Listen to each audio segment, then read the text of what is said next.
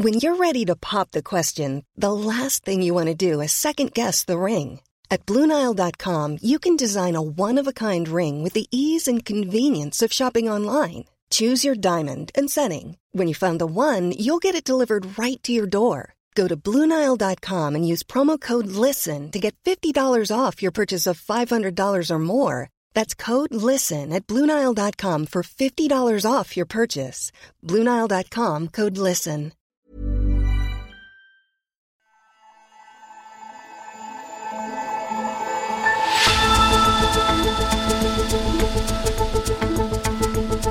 Hello and welcome to Economist Radio. You're listening to Babbage, our weekly show on technology and science.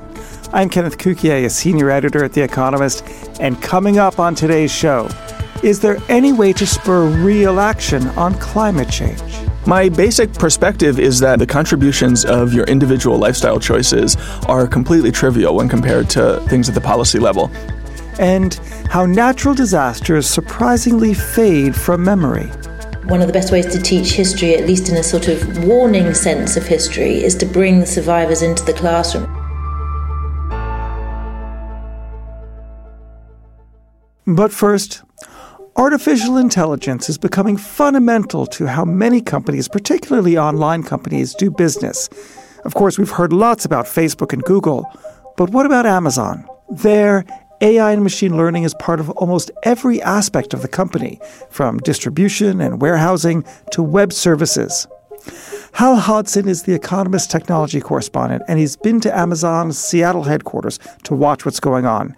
Hello, Hal. Hello, Ken. Long time no see. Absolutely. Hal, I have to insert some sort of ridiculous joke about AI because your name is Hal. I mean, please be my guest. Open the pod bay doors, Hal.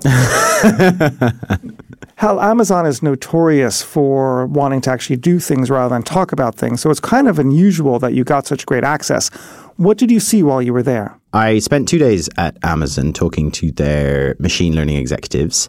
The premise for the piece is you don't really hear much from Amazon in the domain of driverless cars, or, you don't really hear about people worrying about killer robots. A lot of the AI conversation is driven, and this is sort of the public conversation, by Facebook and Google. But it's sort of generally known in the industry that Amazon is just stuffed to the gills with algorithms that learn how the systems that they run work and try and find improvements in them. And so I talked to the Alexa teams, which is the voice assistant. I talked to the people who run the warehouses. I talked to the people who run AWS, which is their huge cloud computing platform. And maybe the highest level takeaway is, if you've been paying attention to Amazon, then you've heard of this thing they call it the flywheel. You might also call it a virtuous circle or a positive feedback loop. And what this means is that Amazon makes a good product and then customers use it. Say Amazon.com is the service where you shop. And customers use it, and Amazon gathers data about how the customers are using it, and they make Amazon.com better, and more customers use it because it's better, and it accretes and accretes and accretes and gets better.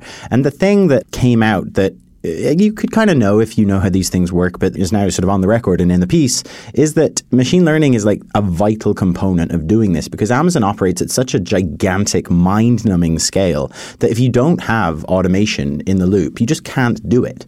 And Jeff Wilke, who's the CEO, he explicitly said that they knew this from the beginning. Roughly in 1999, they knew that they wanted to sell millions of different products, billions of items overall, all over the world, and that they knew they needed to automate to do that. So lots of companies have that insight that with data, you can improve the product and get that virtuous circle, that flywheel going. Google and Facebook are two of the most notorious ones, and they do an extraordinarily good job of applying machine learning, but they're also getting beaten back by privacy advocates and regulators because of the data, but Amazon less so. This actually might be one of the most interesting things. With Google and Facebook, there's this classic split between the users and the customers, and people talk about if you're not paying, then you're the product. And so in Google and Facebook's cases, they have to serve two masters. They serve you, the person who uses their email or their social network, but they also serve the advertisers. And so their interests are split. They have a conflict of interests. In Amazon's case, the user and the customer are the same. It's you. You are the only person they care about. They do have some second order conflict of interests in terms of who gets to sell what on their platform. And sometimes Amazon a little bit competes with them. And that is problematic. But Jeff Bezos has not testified to Congress. Jeff Bezos is not being hauled in front of Senate committees and being accused of ruining democracy. Amazon is scot-free at the moment. And it's because of that alignment of what you're doing and who you're doing it for and why why you're gathering the data. Hal, my final question for you is, after looking at AI in terms of how it's being adopted in businesses across the economy, as well as now looking at Amazon, what do you think the future is going to look like? Will companies be able to adopt AI and bring it in to their own businesses across the board? Or do the great companies that have the most resources, will they always be out ahead of others, and it's going to actually enable them to concentrate power in ways that would be unhealthy for the economy? I will not pretend that I have a very, very solid answer to this question, because I think if I did, a lot more people would perhaps be listening to me. But my leaning is towards the latter, which is that I think that the group of advantages that the big tech companies have, direct relationships with customers, usually through phones or devices, ability to gather large volumes of data, massive momentum and capital so that they can pay people and spin up huge computers, I think that that beats what any Joe Schmo can do with their startup. And a sort of pertinent piece of information to this question is a report that came out from The Information this week, which is a news website in California, showing that the uptake of Amazon's own AI services, which is it offers to third parties, sort of APIs that do voice recognition and stuff, is not that great. It's not super hot stuff. Other companies in the economy are not diving right in on this stuff. It's not going gangbusters. Whereas internally, running its own systems, Amazon stuff is going gangbusters. It is like completely foundational to how they run the company. So I think it is more that the giants are getting stronger even now with all the attention they're getting. Will you now finally open the pod bay doors?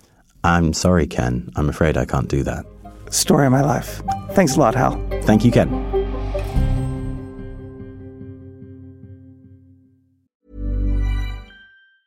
Quality sleep is essential. That's why the Sleep Number Smart Bed is designed for your ever-evolving sleep needs. Need a bed that's firmer or softer on either side? Helps you sleep at a comfortable temperature? Sleep Number Smart Beds let you individualize your comfort, so you sleep better together. J.D. Power ranks Sleep Number number 1 in customer satisfaction with mattresses purchased in-store. And now, save 50% on the Sleep Number Limited Edition Smart Bed for a limited time. For J.D. Power 2023 award information, visit jdpower.com/awards. Only at a Sleep Number store or sleepnumber.com. Next, environmental activists are becoming more energized as debate around climate change intensifies. A patient approach to affecting change has been replaced by a more urgent call to action. Protesters from an environmental group called Extinction Rebellion occupied central locations in London this week. The demonstrators are not violent, but they are willing, indeed eager, to be arrested for civil disobedience. The sense of urgency that is prompting protesters to take to the streets is the same found in the opening lines of a recent book on climate change by the American journalist David Wallace Wells called The Uninhabitable Earth. The book opens with the line, "It is worse, much worse than you think." So is there any way to limit the destruction or at least avert some of its effects? David Wallace Wells spoke to The Economist business editor and former environment correspondent Jan Petrowski. David, welcome to Babbage. Thanks, great to be here. So I want us to start with the storytelling. And now I've been writing about the environment and obviously climate change being the most important story in the environment, certainly now and certainly for the past decade at least. And I find it really difficult. I mean, it's really difficult to write about climate change because you have to steer a very delicate course between techno-optimism or underplaying the problem to the point where it breeds complacency and alarmism, which in turn might risk breeding a sort of sense of fatalism that we can't do anything about it. And how do you navigate between those two extremes? Because it's really very hard. And either of these is really not, it's sort of inimical to getting people involved and engaged. It's almost more about advocacy than about journalism. So I come to this story really as a journalist, as a storyteller. And I think the main obligation there is to tell the truth. So to write about the science as it's emerging, to be honest about it, not to be scared of its scarier outcomes and not to be too enamored of its rosier outcomes, but to really tell the full spectrum of the possibilities as the scientists see it.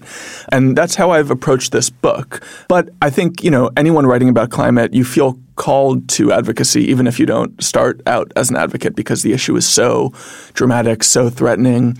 It'll touch every aspect of all our lives. Have you become an advocate?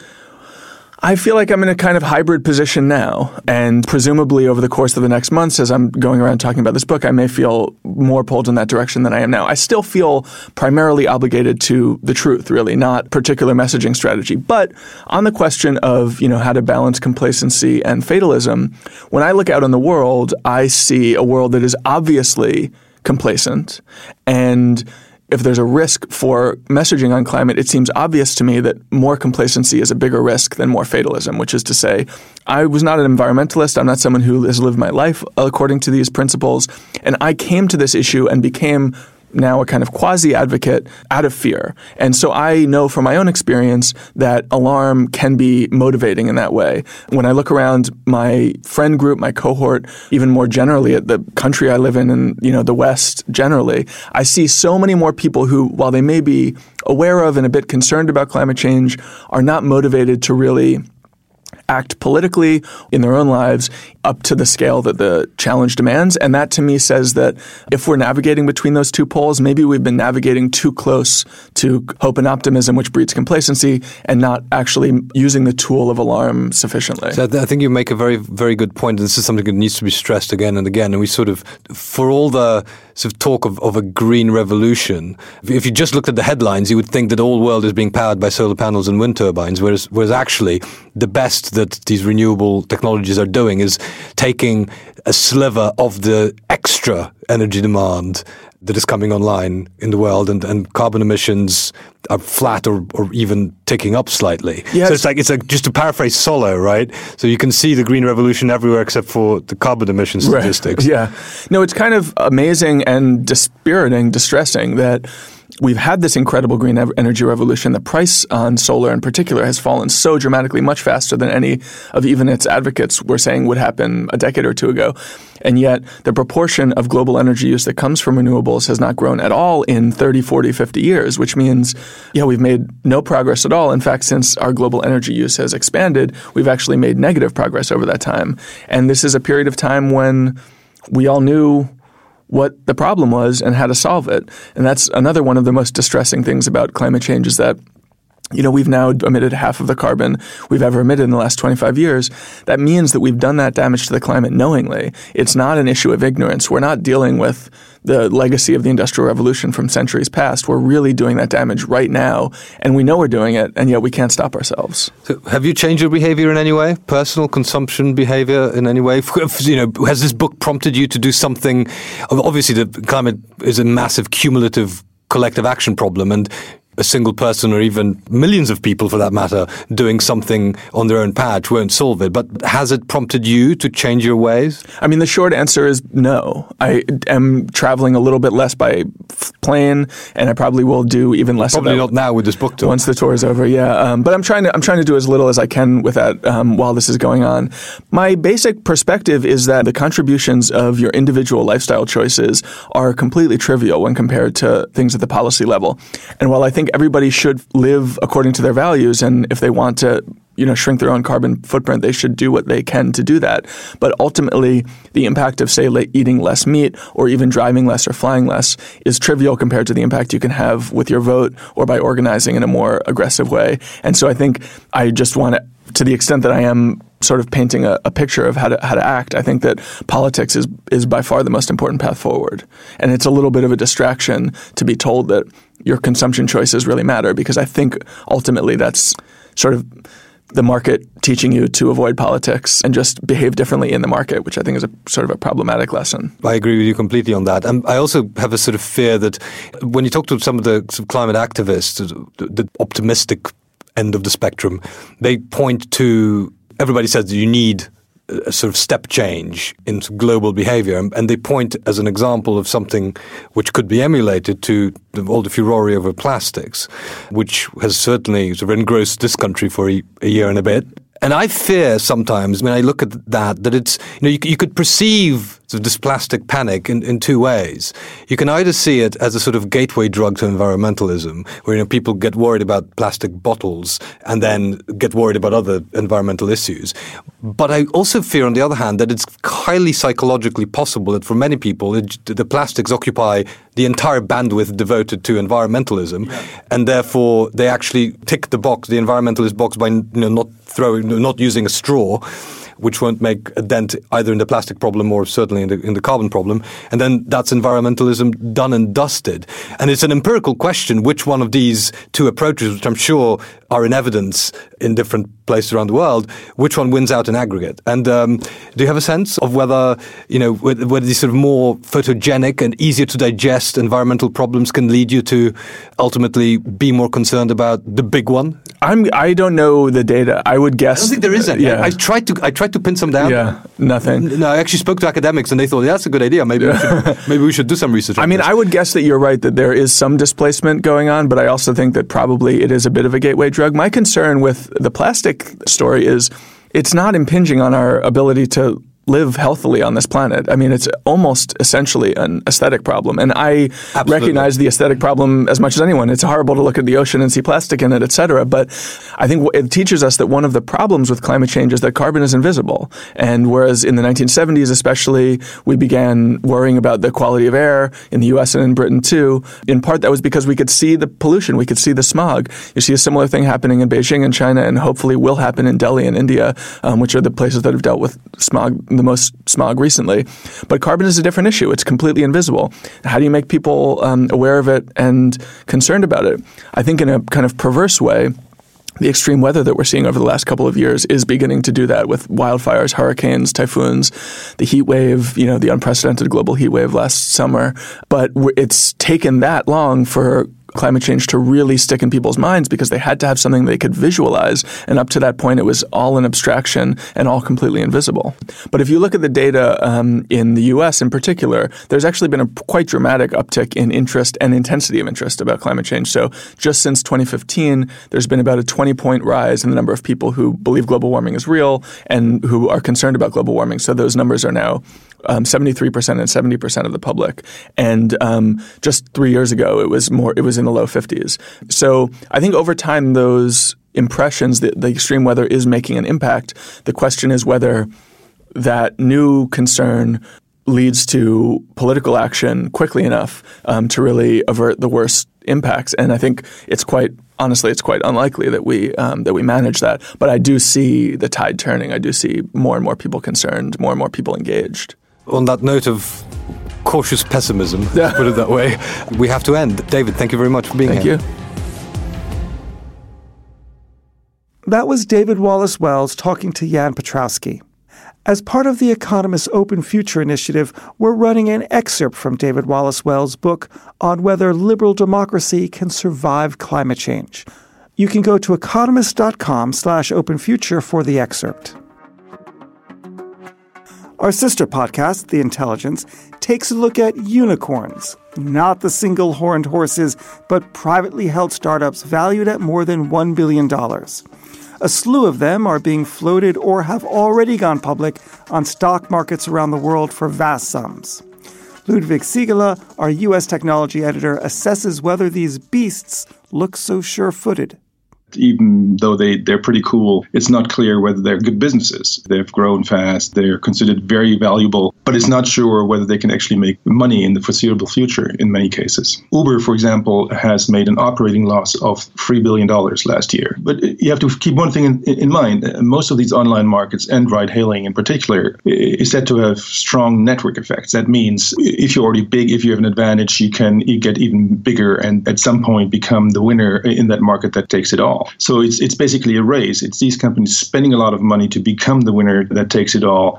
And then at some point, once they dominate the markets, increase the rates and make money this way. So these unicorns are actually a very long-term bet. These markets are costly to build, but at some point, the companies think they can be profitable because they dominate the market. Subscribe to Economist Radio to hear more.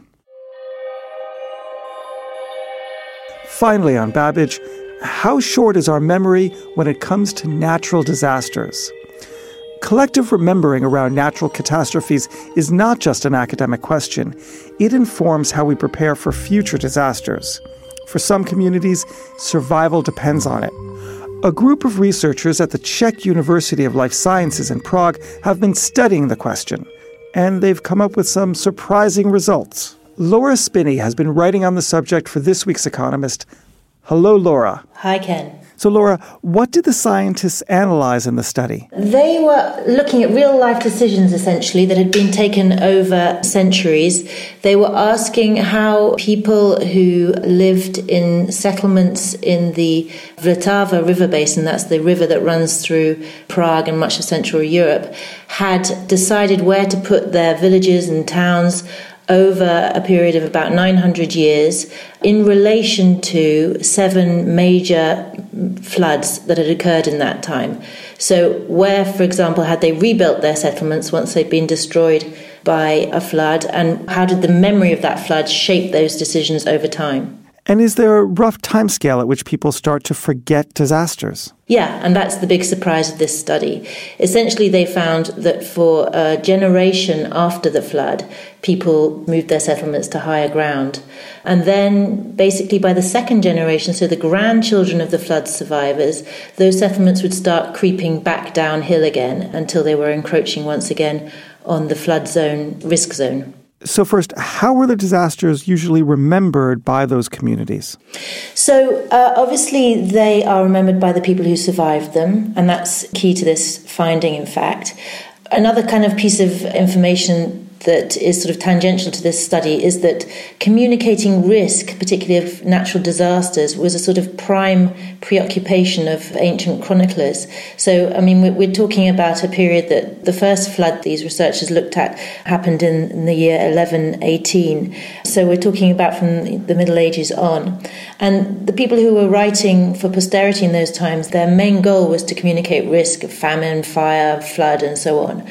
And so one of the interesting things is that those don't seem to have had that much effect in the long term, because by the second generation, people are already moving back into the danger zone, even though they've got access to those chronicles, presumably because, at least that's the conclusion of these researchers, they're not hearing the kind of lived experiences so much. They're not hearing from the survivors about the visceral emotion of having lived through those terrifying times. So what is the best way to preserve memories of situations like this? You can see there are natural limits on this. I mean, I guess one obvious conclusion to take away from this, and which the researchers did take away, is that one of the best ways to teach history, at least in a sort of warning sense of history, is to bring the survivors into the classroom, is to have people hear from the eyewitnesses themselves.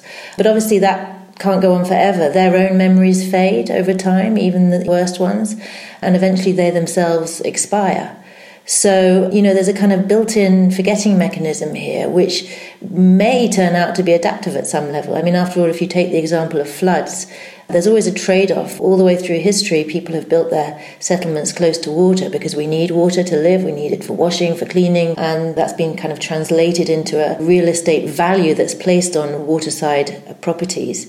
But that has to be traded off against the risk of danger from being close to a watercourse. Were the researchers able to extrapolate from what was going on in their Czech communities to people in general? They do, and obviously there is an element of speculation to this, but I think it's probably reasonable to say that memories of natural disasters and the way they fade is not peculiar to the Czech population. And among the messages that they take away from it is that something like vaccine hesitancy, for example, which is a growing problem at the moment, might have to do with the fact that people who are alive today haven't had much experience of the terrible epidemics and pandemics of infectious disease that used to prey on humanity in the days before vaccines and antibiotics. And so at a collective level, we've become rather blasé. We don't place so much importance on that memory. Another example would be rising populism in Europe and elsewhere today. People who are alive don't have their own lived memories or access so much to eyewitnesses of the last wave of populism that ravaged Europe in the 1930s and on. Now, of course, human forgetting actually is essential to our survival, because if not, we'd be paralyzed by our fears. Do the authors bring that up at all?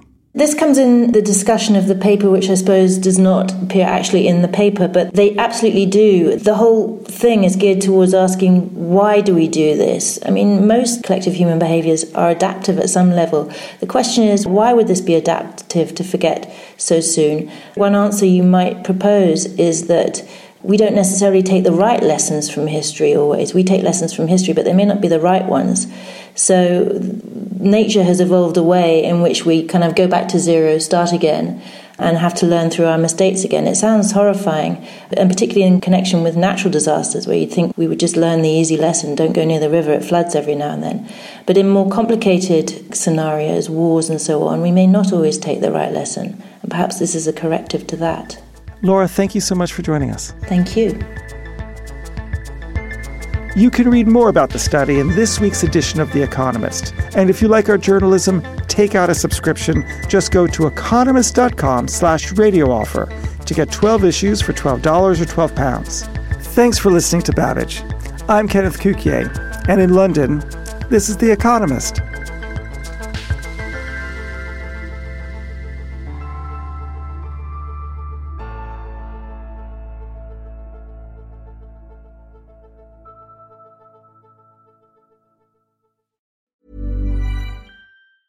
Planning for your next trip? Elevate your travel style with Quince. Quince has all the jet-setting essentials you'll want for your next getaway, like European linen, premium luggage options, buttery soft Italian leather bags, and so much more. And is all priced at 50 to 80% less than similar brands. Plus, Quince only works with factories that use safe and ethical manufacturing practices. Pack your bags with high-quality essentials you'll be wearing for vacations to come with Quince. Go to quince.com/pack for free shipping and 365-day returns.